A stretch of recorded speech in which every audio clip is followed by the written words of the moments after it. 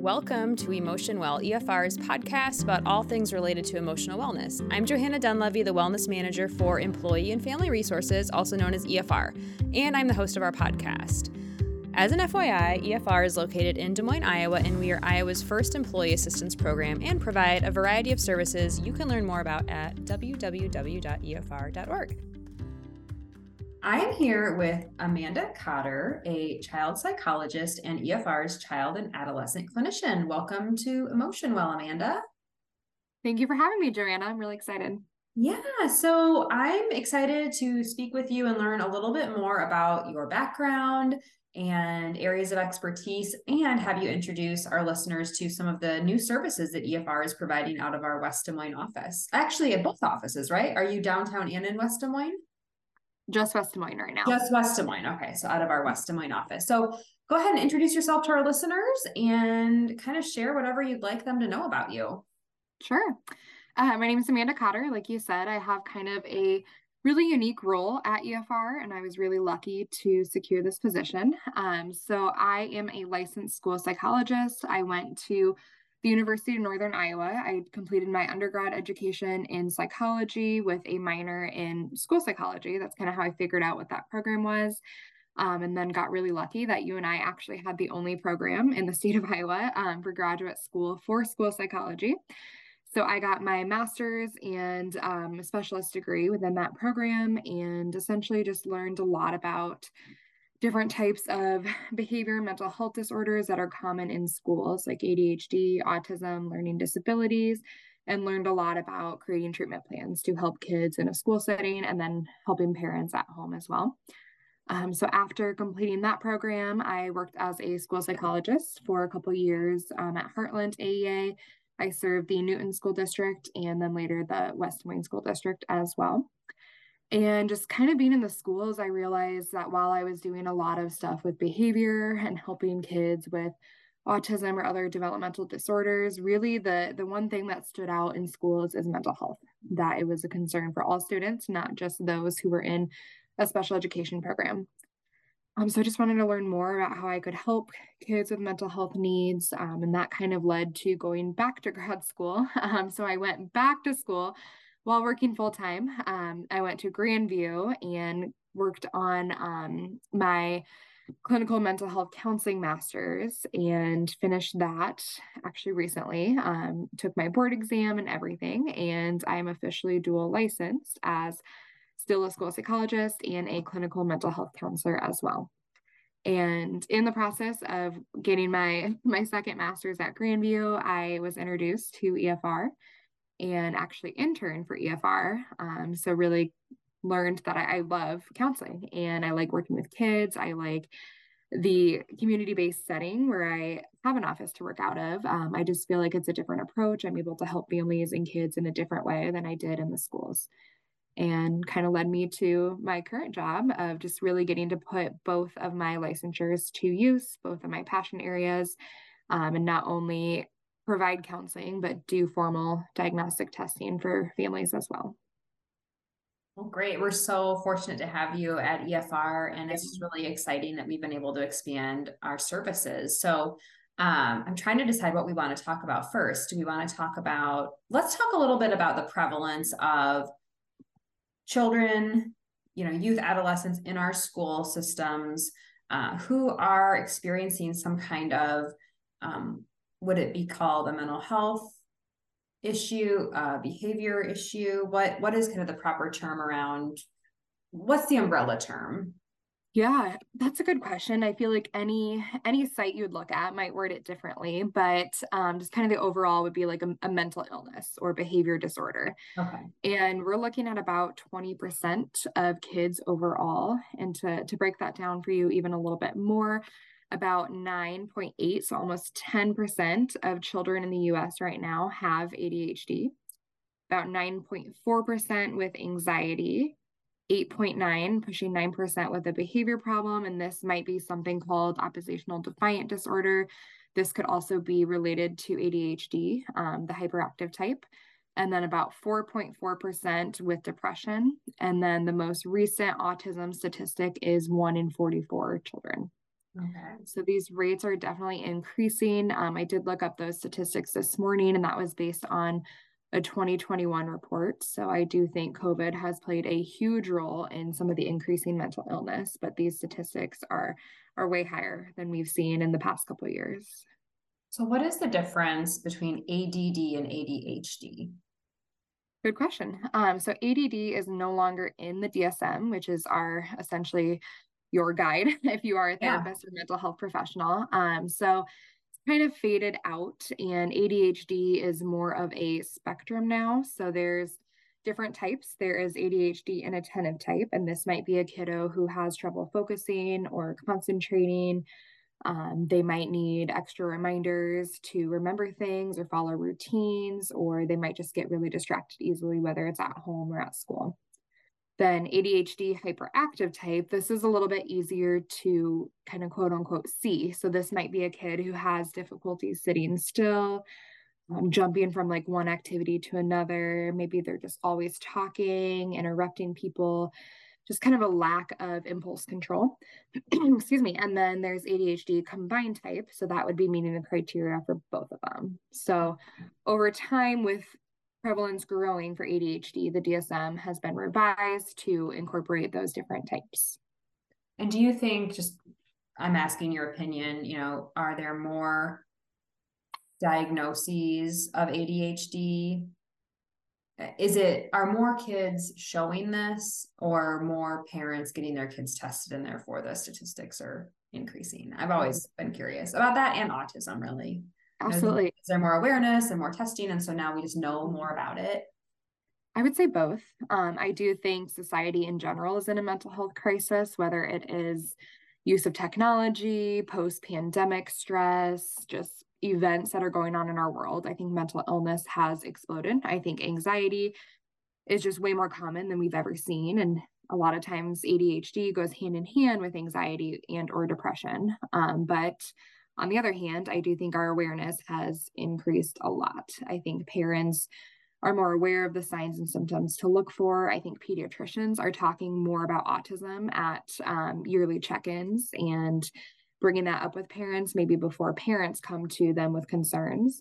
Same with ADHD. I think even teachers now and educators are more aware of what it might look like and more aware of symptoms and just kind of knowing when to refer out or get help for that family. So you said oppositional defiant disorder, ODD. Can you describe Yes. that? Yep. So that is a behavior disorder. So it sometimes looks like ADHD hyperactive type, but really the difference is this is a kiddo who is actively defiant. So trying to go against authority, and we would see it in more than one setting. So this might be a kid that is constantly arguing with parents at home, trying to break rules, trying to push boundaries, and engaging in similar behaviors at school as well. So arguing with the teacher, maybe they aren't able to create friends or develop relationships easily, pushing rules and again boundaries in the school setting as well. And what about IED? Is that intermittent explosive disorder? Yes, yep, that one is a little bit more rare. This is a disorder. It could be common in adults too, or I guess rare overall, but we could see it in adults as well. This is when someone just kind of has a lack of impulse control and behaviors explode, for lack of a better term. For a kid, this might look like a really intense temper tantrum with aggression, property destruction. For an adult, it could just look like they snapped, just kind of lost it on someone outside of what their normal range of emotions is like. But within kids who have this disorder, they tend to be pretty irritable overall, but then they still have those explosive type tendencies. And that is way less common than ADHD and ODD. Okay, well, thank you. So let's Yeah. talk a little bit about the testing that EFR is offering and what are you able to test for, and kind of how that works. Yeah. So I stick to all of the assessments I was trained on, which again are within that school age range. So I do assess younger than age 5, but the most common clients I see are between age 5 to 21. And I really stick to the kind of the disorders that we've already talked about. So ADHD is one area that I provide services for. Some of the assessments I might use for this is something called the Conners.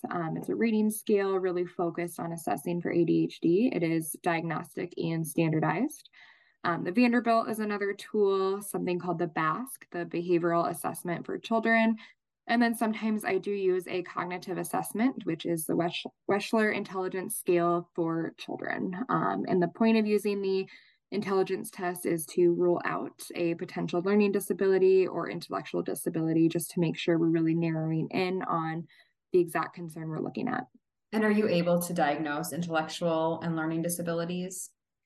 Yes, I do assess for those as well. And so, And for what would an example of one of those be?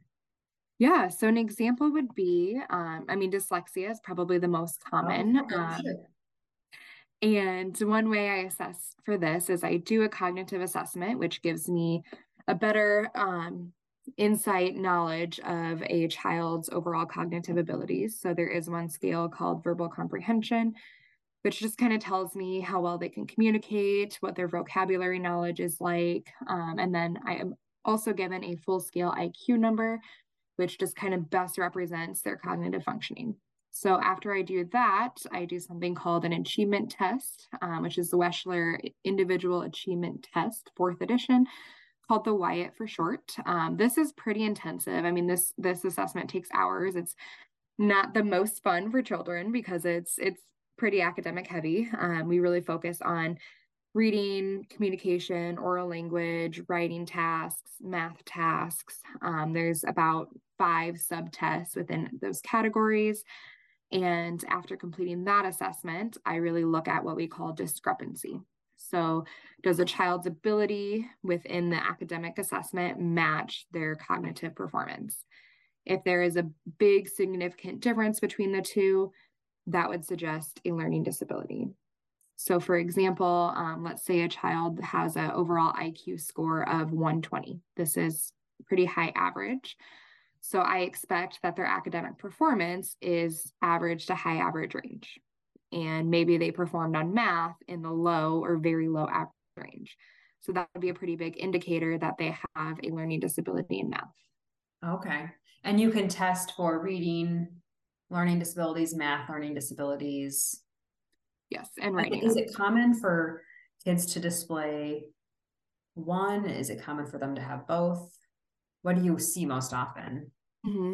Good question. I would say I normally see one most often. If a child is presenting with multiple learning disabilities, that would be when I would maybe consider an intellectual disability, that more than one area is below where they should be performing. Okay. So, what are barriers or hurdles people encounter when they want to access services for their kids? So maybe a pediatrician has said something, or a teacher has said something at conferences. What would you say are some of the top barriers for parents and guardians as they're trying to access services and, first diagnoses and then services? The number one barrier is the wait list. So Iowa City is the most common and has the best expertise, in my opinion, for autism testing, but they're often booked almost a year out. A lot of other psychological services in the area are booked about a year out as well. It's very hard to find a provider who doesn't have at least a 3 to 6 month wait list right now. And that's because there's so few providers that offer this. And then is it a supply and demand? There's families that need it, but a limited number of providers that can offer it. Absolutely. Yep. And the number keeps growing for referrals again, because we have this mental health crisis, because people want and need formalized diagnostic testing. And then we just have a lack of mental health supports and providers in the state of Iowa. So that's kind of what leads to this jam, essentially, of people's wait lists being really, really long. So that is unfortunately the number one reason that families are not able to access the services they need. Sometimes they just don't want to wait. They're looking for something more immediate. And the thought of a 6-month to year-long wait list is just so overwhelming. And do you think stigma plays a role in reaching out and getting those diagnoses? I do. I do think that while society's in this mental health crisis, I mean, there's pros and cons. One benefit, in my personal opinion, is that people have a greater awareness of mental health. People are talking about it more. I'm always blown away by some of my clients who are 5 and 6 years old and they're talking about ADHD and anxiety, and they know the terms, they know the symptoms, they have a word to describe some of the feelings they have that maybe they thought all along weren't quite normal, and now they have a word for it. Uh-huh. So it's been really amazing to just kind of see that effect that now we're talking about it more. So in a sense, that reduces stigma because more people are aware, more people are open to the idea of mental illness and services and therapy and psychological testing.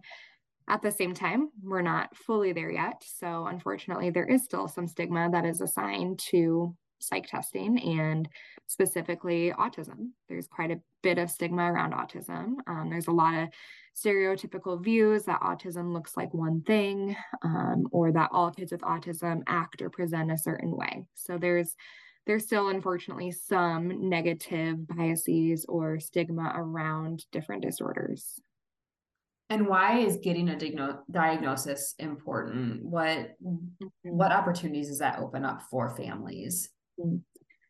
I think, in my personal opinion, it's kind of the peace of mind that for so long, maybe a parent has thought there's something quote unquote wrong with their child, or a teacher has told them over and over again that they think their kid has ADHD and their kid isn't acting like every other kid in the classroom. And that takes a toll on families to think that there is something wrong with their child or that they've done something wrong as parents for their kid to present or act this way. So I think diagnostic testing can provide a peace of mind that it's not an excuse by any means, but it's kind of an answer that I always felt like there was some missing link, or I wondered why everybody assumed my child was wrong. And to find out, like, oh, my kid is on the spectrum, it just kind of changes maybe a parent's view. It adds patience or understanding, or it can help the parent verbalize better to other adults that, hey, you just need to try your approach a little bit different with my child. They have something called autism, and here's how they're going to respond best to you. And when I say answer, I mean it guides treatment planning. I don't think a diagnosis is a solution. It's not kind of the end of the road, but it's a really good way to have that formal testing, to have an answer and say, here's what we're looking at. This might open a door to other services, or this might guide your child's clinician or therapist into creating a treatment plan that fits this diagnosis and fits the need of your child. And can you talk a little bit about IEPs and how I'm curious, do you have to have a diagnosis to have an IEP in a school? Great question. That's what I did when I worked in the school. So I feel that I have pretty good knowledge on IEPs. So you don't need a diagnosis to have an IEP. It's really kind of a separate evaluation. So I could diagnose a child with ADHD and recommend a 504 plan or IEP at school, and they might not qualify. It's an individual evaluation that that child has with the school. Because just because they have ADHD or autism or an intellectual disability does not mean they would require special education services. They might need some accommodations, which would be a 504 plan, just different things to help them be more successful, whether it's more time on tests, or maybe they have preferred seating, like they sit in the front of the classroom, so they're not as distracted. Maybe they have handwritten notes from a teacher in every class because they have a hard time paying attention and taking their own notes. So just different accommodations to make them more successful. But having a diagnosis alone does not guarantee an IEP or 504 plan, because there would still need to be that educational need to have something in place. Okay. And for our listeners, IEP stands for? That is an individualized education plan. That is, again, an independent evaluation that someone from the AEA would complete, and they would determine if a child meets the need for an IEP, which would be based on discrepancy. So how unique are they from other peers? Are they performing below other peers? And also looking at progress. So are they able to make progress? Have they made progress from kindergarten and now they're in third grade? Or have they just kind of always been at the same level throughout their education? And then also looking at the amount of services that are needed to help that kid be successful. So if we're doing a ton of interventions, like this kid has had specific title reading interventions for 3 years and they've made no growth in reading, that's when we'd maybe consider, okay, they probably need an IEP. They need the next level of services to help them bridge the gap between them and their peers. Okay. And a lot of our listeners are from Iowa, but some come from other states. Mm-hmm. So across the nation, is it called an IEP and a 504, or is that unique? Is Yep. the 504 unique to Iowa, or is that the nationwide code for this? Yep, that is nationwide. However, each state's model will look very different. So, Okay. for example, I do cognitive testing at EFR within my position, but in the school setting in Iowa, they do not use cognitive testing. So, other states, like let's say Wisconsin, you can use cognitive assessments. So, they kind of what I do, they would give that cognitive assessment, produce that full scale IQ number, and then they would do the achievement test, like I kind of talked about earlier, produce those numbers, and they would be able to say your child has a learning disability, and then they'd qualify for an IEP. Okay. Iowa does not do things that way. Every state's a little bit different, but Iowa does not use cognitive assessments, essentially IQ tests to determine special education. Okay. You mentioned that you can assess up to age 21. So talk to us a little bit about people that come, when I think of a 21-year-old, I think that person is probably not in high school. Mm-hmm. So do you share a little bit about, the different phases of education? Are a lot of people getting tested in elementary school, middle school, high Mm-hmm. school? Is it possible that someone doesn't know that they have dyslexia until they're in college? Mm-hmm. Yeah, I would say most of my clients are definitely in the elementary school range because that's when a lot of symptoms present. However, I have worked with some clients who are seniors and transitioning to college. I have also worked with a couple of college students who maybe all of their life have had to work extra hard at something. And it just became normalized that they Mhm. were able to do that. They knew that they were working hard, but it was working out for them. They were probably a straight A student, despite the level of work it took to get there.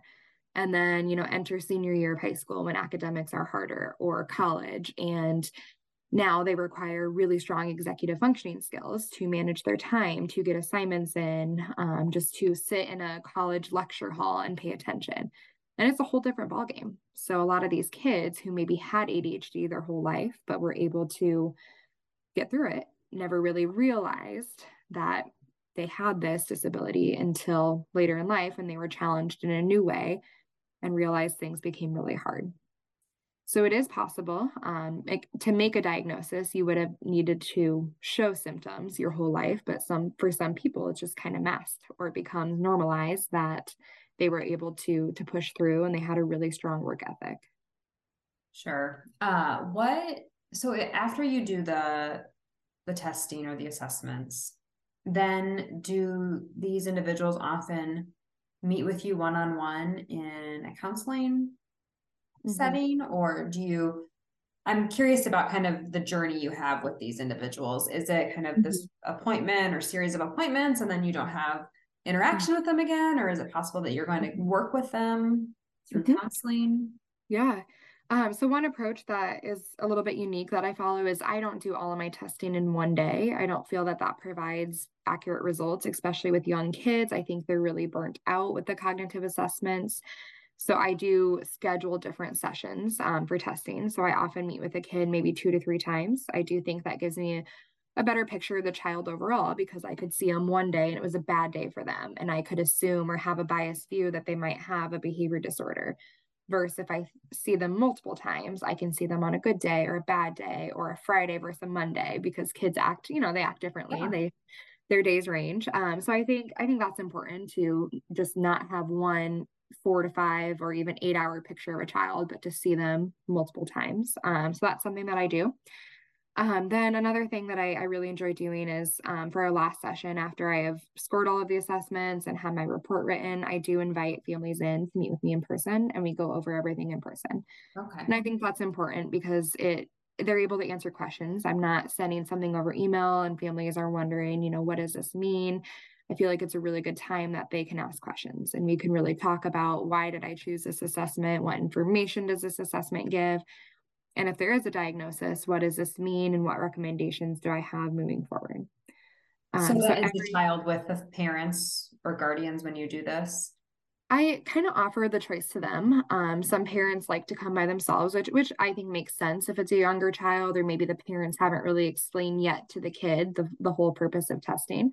Mhm. So sometimes parents choose to come to that session by themselves, and then they choose to talk to their child about it privately. And sometimes I do have kids come too, especially if they are like an adolescent or older adult. Typically, they do come with their parents, and we talk about the results and what it means.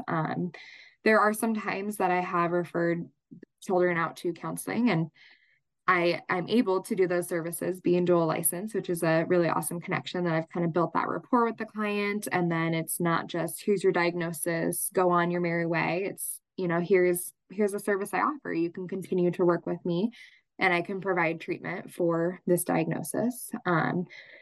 Other times I have a client come to me who already has a therapist. So I'll have them sign a release, and I can provide recommendations to that therapist.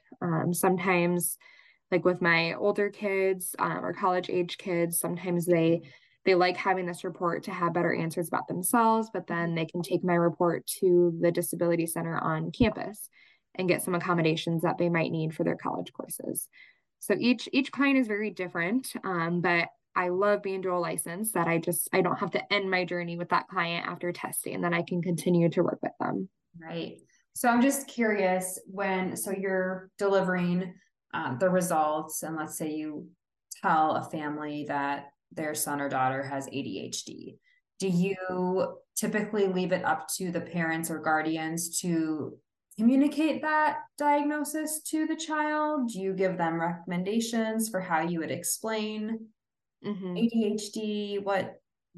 So let's just That's a good pretend. question. Let's pretend like you're telling me that, my child screened and Mm-hmm. it appears as though he has ADHD. So what would Mm-hmm. you say to me as the parent? Yeah, so in my report, I will have a list of recommendations, and I might say, Joanna, your kid does meet the criteria for ADHD. Here's how we know. We reviewed all of the assessment information, and I'd recommend that you'd have a conversation with your kid about what this means. Okay.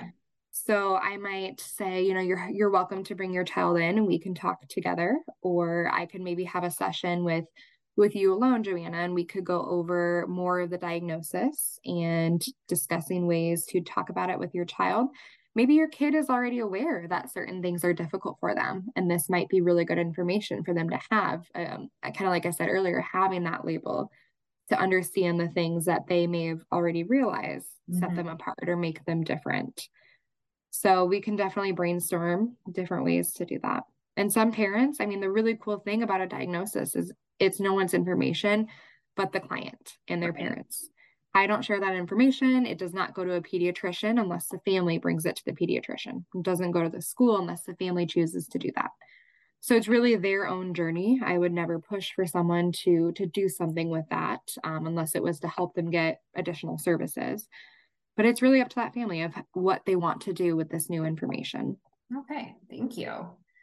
Mm-hmm. You mentioned earlier that one of the biggest barriers is just the wait list, or, the limited providers for these services. Can you tell us a little bit about at EFR what you're seeing now for your wait time if someone were to call today?